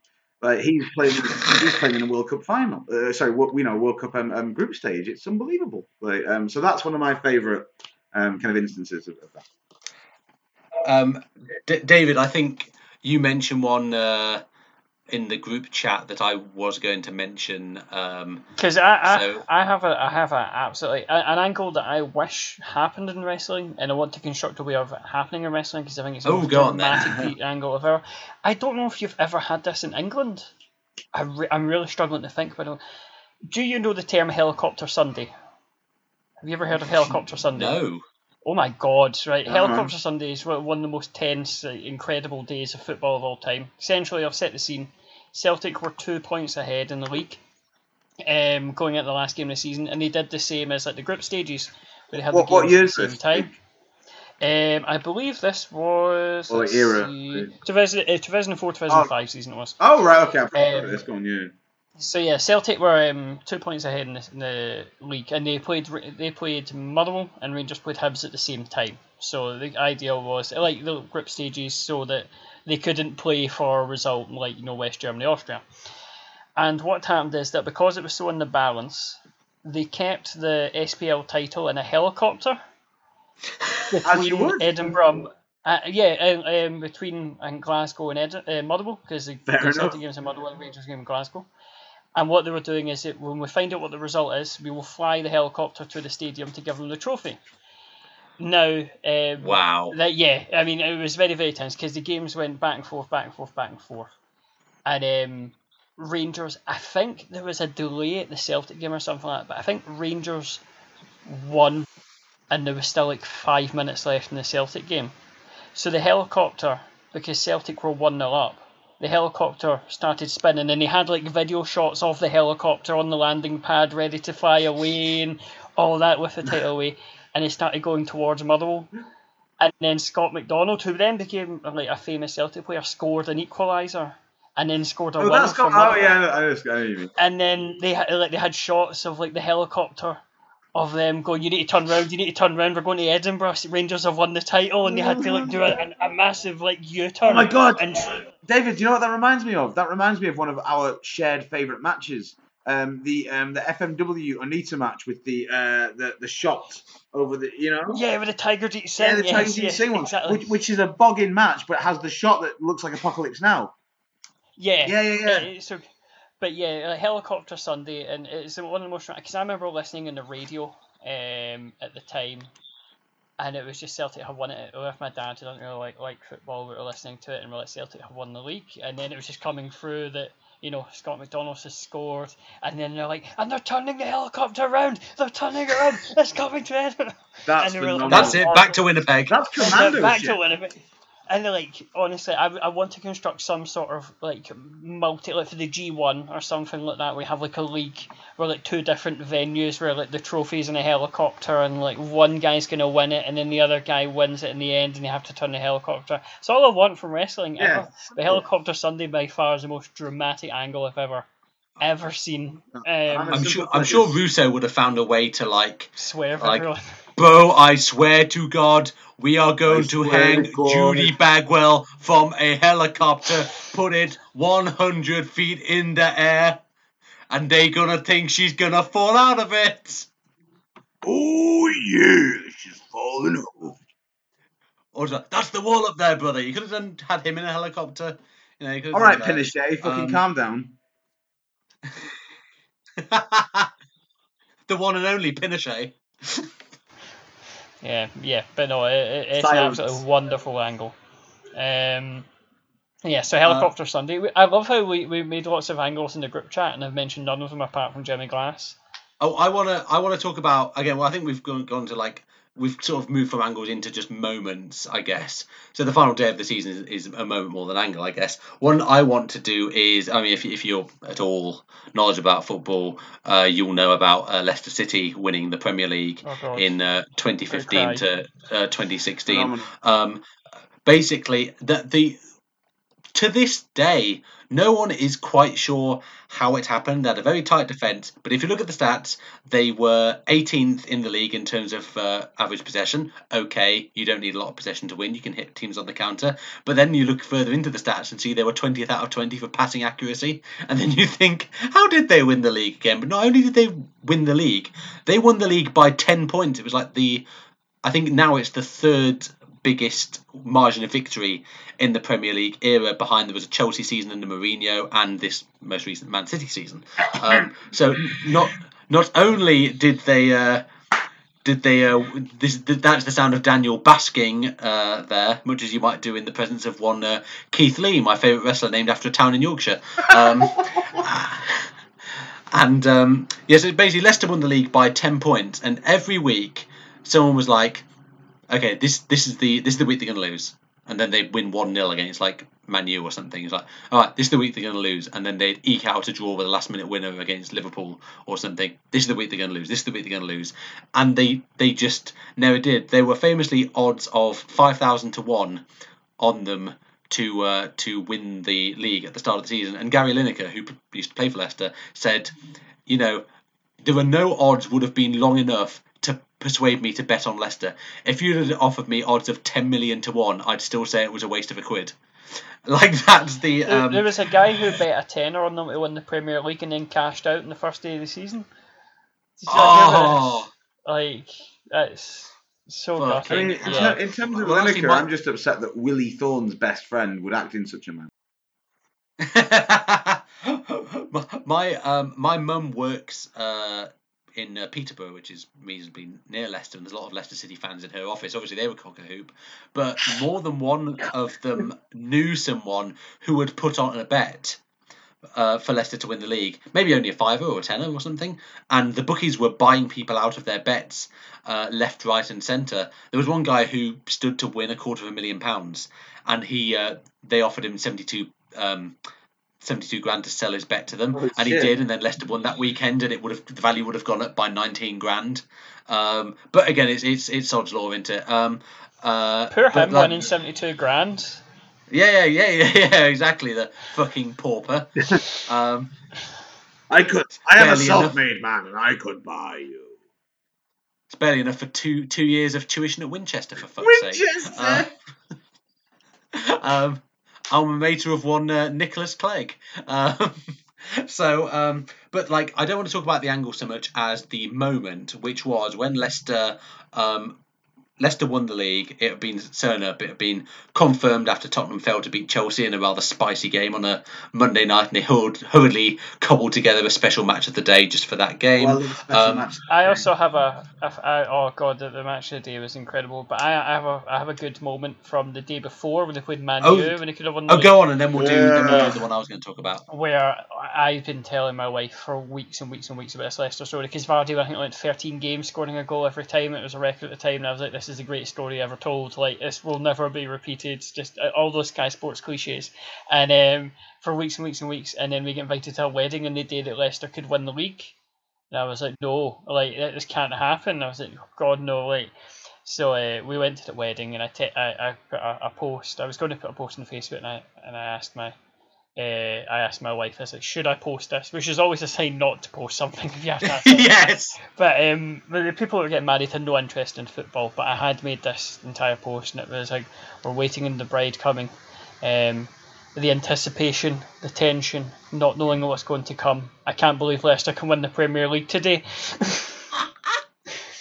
I thought this is probably the best Facebook post I'll ever make, and she's like, you probably should do this. And I'm like, no, I probably shouldn't, and I wrote it. To this day, I should have. Oh man, that's good. The final game of the season, I think they won it like 4-0 or something. What they'd done, it was like a celebration, and they got the famous opera singer Andrea Bocelli in. I think Claudio Ranieri was like had a friend of a friend who knew him, so they called in a favour, got Andrea Bocelli there in a fucking Leicester City shirt to sing Nessun Dorma. And already a very powerful song. Yeah, a dry eye in the house. I want to introduce the great maestro. Andrea Bocelli is here for you.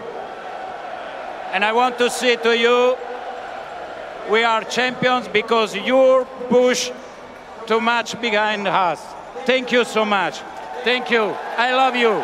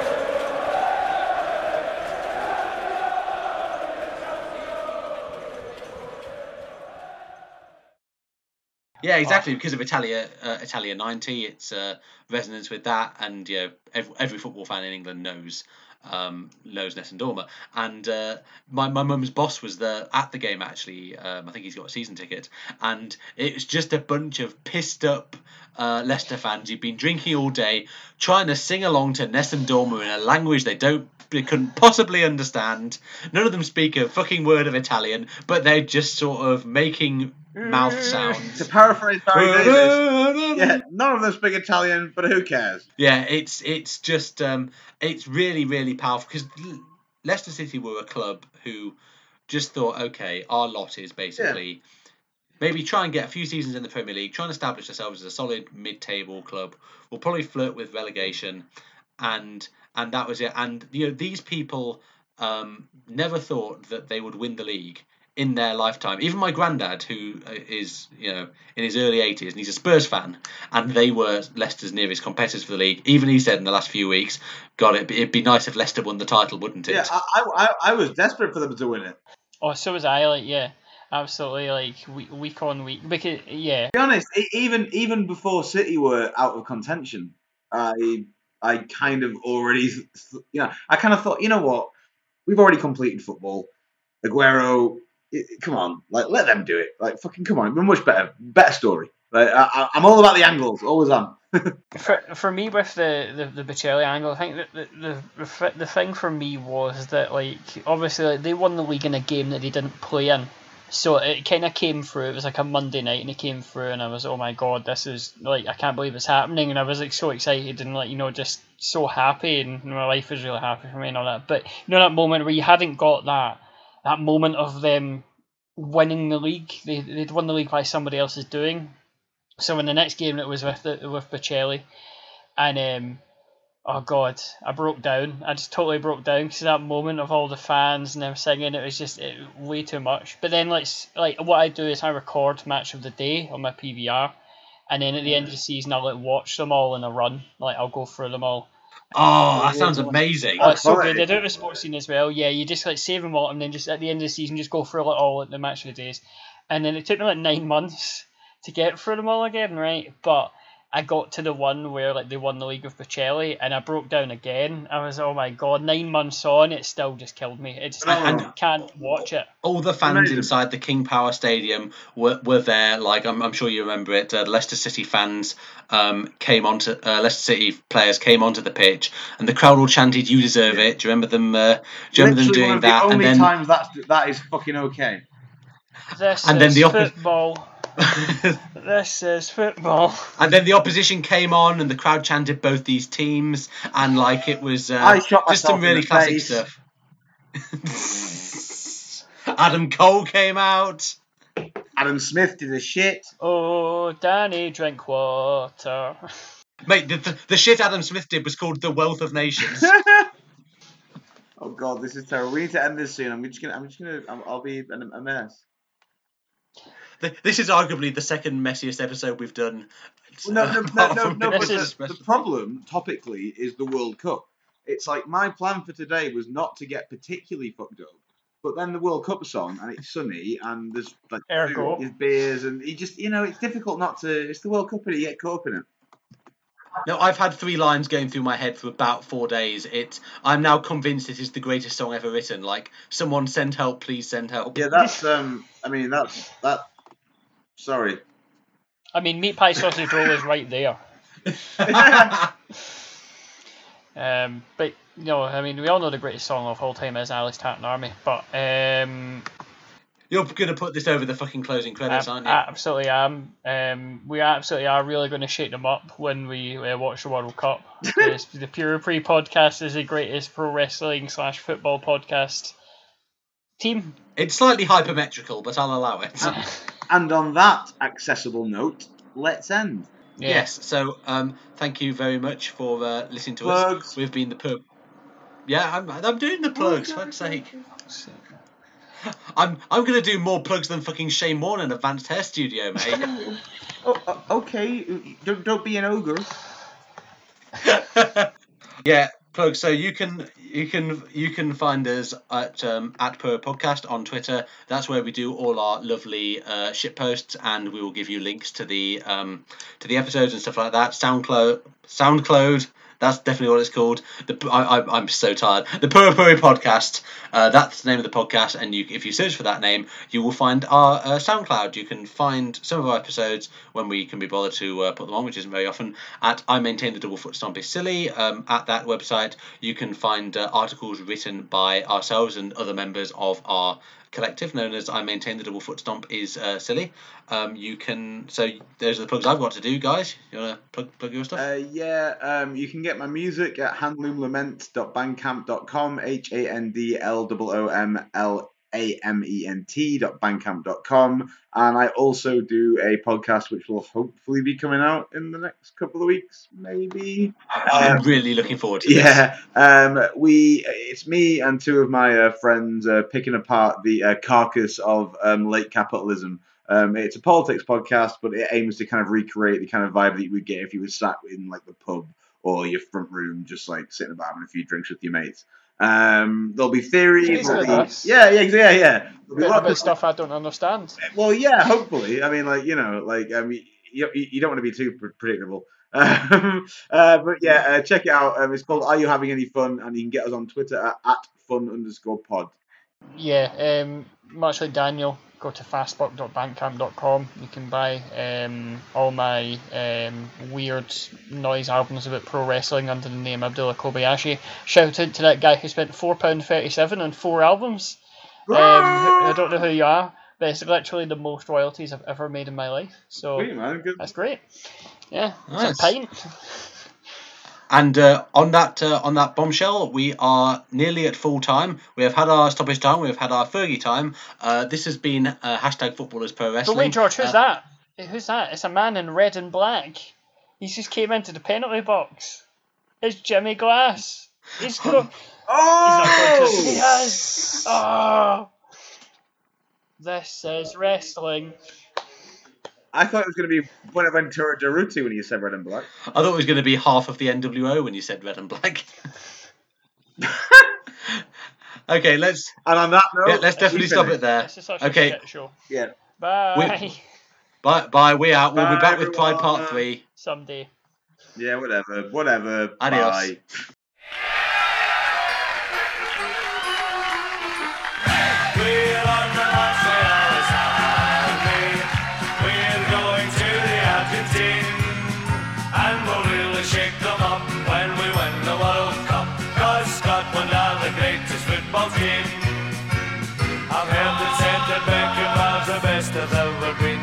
Some people think that Pelé is the greatest that they've seen.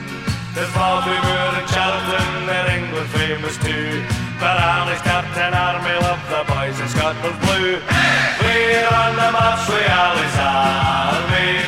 We're going to the Argentine, and we'll really shake them up when we win the World Cup. 'Cause Scotland are the greatest football team. To managers, we surely got the champ. When Doherty and Dorman left to join some other camp, we had to get a man who could make our Scotland proud. He's our Muhammad Ali, he's Alistair McLeod. We're on the march with Ali's Army. We're going to the Argentine, and we'll really shake them up when we win the World Cup. 'Cause Scotland are the greatest football team. When we reach the Argentine, we're really gonna show the world a brand of football that they could never know. We're representing Britain and we've got to do or die for England canny day, 'cause they didn't qualify. We're on the march with Ali's Army. We're going to the Argentine, and we'll really shake them up when we win the World Cup. 'Cause Scotland are the greatest football team. We're on the march with Ali's Army. We're going to the Argentine, and we'll really shake them up when we win the World Cup. 'Cause Scotland are the greatest football team. Yes, Scotland are the greatest football team.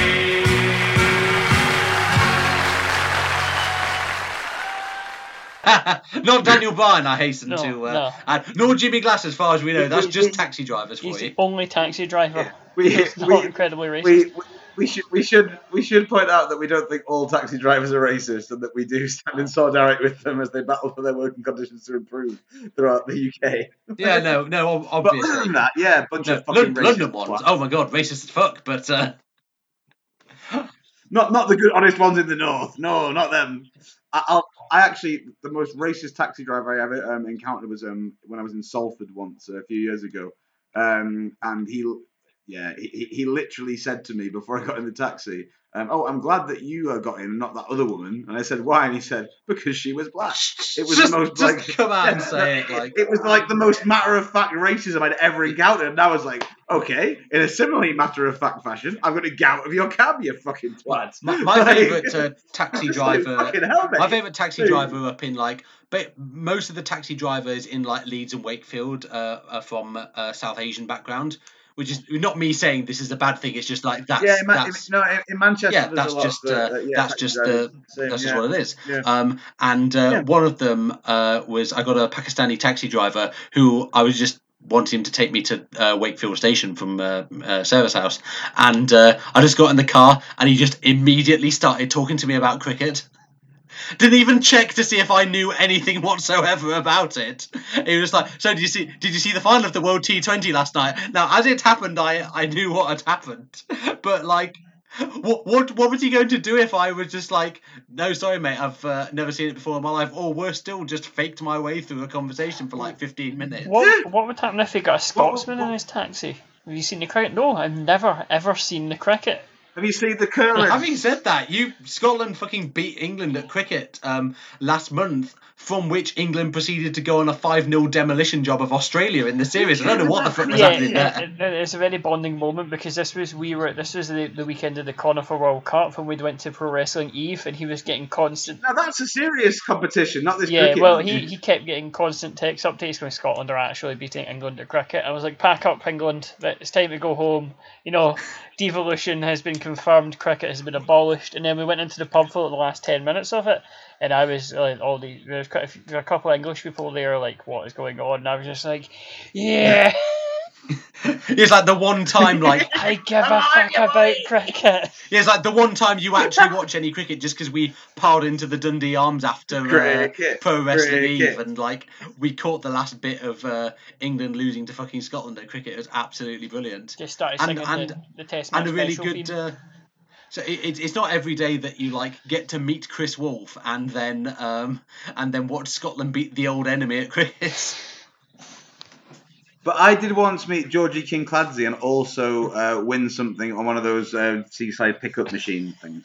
An even harder feat than Scotland beating England at cricket. Yeah, exactly. So that's like, there's hope for all of them. This is going on way too long. Just quite casually playing it about at Easter Road. They know with that 1-goal advantage, all they can do is wait and hope that Motherwell can put a sting in Celtic's championship bid. Davy Clarkson's coming on for Motherwell. It's going to be Mark Fitzpatrick coming on. Well, they're just throwing everything. Caution to the wind now for Motherwell with 2 minutes left in this game plus any injury time, and it's added on.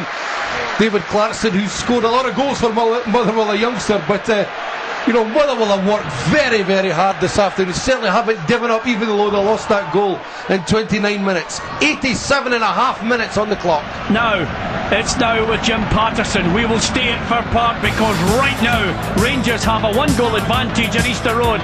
Craigan's going to play this. It's a long one. Up there, Varga, falling shot. He's scored! He's scored! He scored! McDonald scored for Motherwell! Scott McDonald has scored! The Celtic players can't believe it! They're dead in their feet! Motherwell have scored! 1-1 in Fir Park! The title will be heading to Easter Road to Rangers! The helicopter is changing direction! The title has been snatched possibly in the last seconds! McDonald has scored for Motherwell! Davy Provan! Celtic just too deep. The ball won by Varga, but he didn't win it cleanly. Knocked it into a terrible area. As it came back in, Varga tried to attack it, but McDonald managed to hold him off. It sat up beautifully for him. and he's just hooked it over his shoulder. No chance for Rob Douglas. Sutton driving forward now, loses possession. Motherwell have the ball now. Agat wins the challenge. Agat moving forward, out to Beattie. Coming forward now, Celtic. The title is going to Ibrox. Beattie now. Celtic need the goal. They're trying. Celtic now at this point looking, wondering what's happened. The fans are absolutely gutted. To play for in the next couple of minutes. What an unbelievable amount of security and police right around Fir Park. Motherwell have the ball. I can tell you Rangers quite happily playing the ball about at the moment, casually playing it about. They're holding on to it. It's all about Celtic trying to get the ball back. Now the ball's gone beyond. We're inside the first of 3 additional minutes. Celtic are running out of time. There's 2 minutes left. Celtic's championship snatched away from them by a Scott McDonald goal. Celtic need to get the ball forward. Sutton is up there. McDonald's got a chance, 1-on-1. McDonald, Britain's inside the box. One of can he finish Celtic off? McDonald, he scores again. It's all over. McDonald has scored. 2-1 Motherwell. Celtic are out of it. Rangers have won the title. Scott McDonald has scored for Motherwell. Motherwell 2, Celtic 1. They're dead and buried, and Rangers are the champions. Well, we don't know yet because the game is still going on at Easter Road, Peter. If Hibs should equalise, then Celtic would still win the championship. How is it going at Easter Road? Easter Road, Bedlam at the moment. Now, the Rangers fans are listening to the result. The Rangers fans are on their feet at the moment. It's full time at Easter Road. Rangers are the champions. Let's go there now. It's Mark Queenie, Fraser Wishart and Dave Galloway. You could not have scripted this. Rangers have won the SPL in the most dramatic circumstances. The Rangers fans swarming onto the field, kissing the turf, and there's just bedlam on the park here. The Rangers players in disbelief, dancing up and down with their fans, with the management, the police coming on to try and restore a bit of order. But what can you say about that? He's disappeared. I'll wait for him to come back. Where the fuck's he gone? I thought you meant like the feed had disappeared. I mean, he's still there. Okay. Cool. Yeah. Sorry, his room is still there, shall I say? Yeah. God.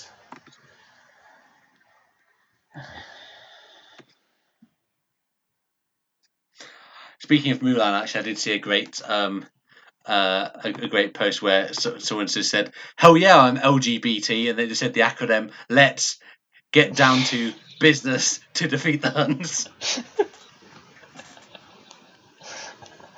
Oh, Rangers, when will you ever not be funny? Oh man, You're just Sevco in disguise. Oh yes, you are. You're Sevco in disguise.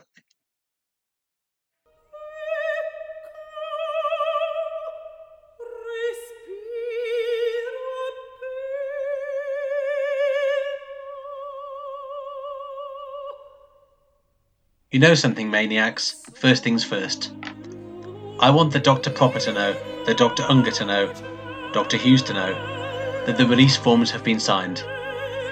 You're not responsible for the last couple of fractures in the forearm, brother. The main priority in the Yavapai Indian strap match is to have flexibility of the wrist that you strap your opponent with, brother. Because in the Yavapai Indian strap match, when you're in the four corners of the battle zone, the main priority is to get the body in the proper position for the strapation dudes.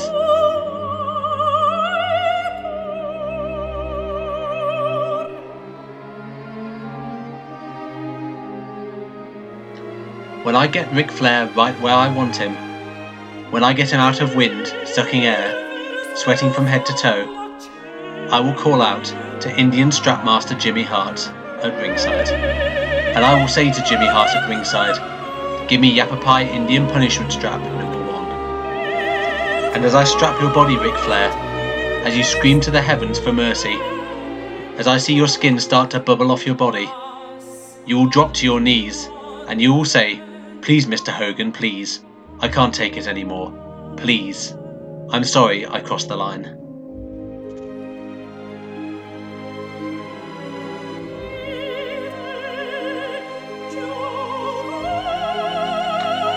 And as I hear you beg for mercy, Ric Flair, that's when I will call to the Strapmaster Jimmy Hart at ringside for Yapapai Indian Punishment Strappage number 2. That's when the heavier bats will come out. That's when I will strap your skin and the flesh will bubble. That's when the flesh will start to peel from your hide. And as I see the raw pink meat on your back, brother, I will take it to another level. I will transform from Hulk to Hollywood. I will double strap you with both fists, and you will scream to the heavens, "Please, Hollywood, don't hurt me anymore," and I will never stop.